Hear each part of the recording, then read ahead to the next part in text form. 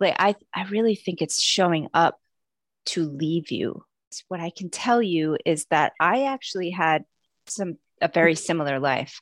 Like my son and his girlfriend were over, like this was like 3 or 4 years ago, and we were playing a game. It was like a taboo type game, and the card asked like who has the most chaotic life, or it wasn't quite like that, but it was a question that's similar to that. And every single person in the room, there were like six of us, they all picked me because it was the same way. Every week, it was like a car accident, or my daughter got a concussion, or the dog ate a turkey. It was always something in my life that was falling apart.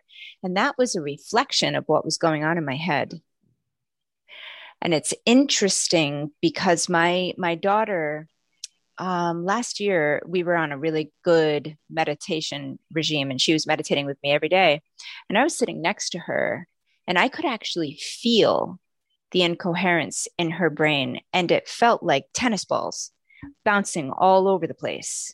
And there was nothing that was flowing in the same direction. It was all over. And that's, if you are incoherent in your brain and in your heart, that's going to be reflected in your life. And the same is also true if you reverse that. If you can become coherent, your life will start to calm down. And I know this out of personal experience. Like I don't have that in my life anymore.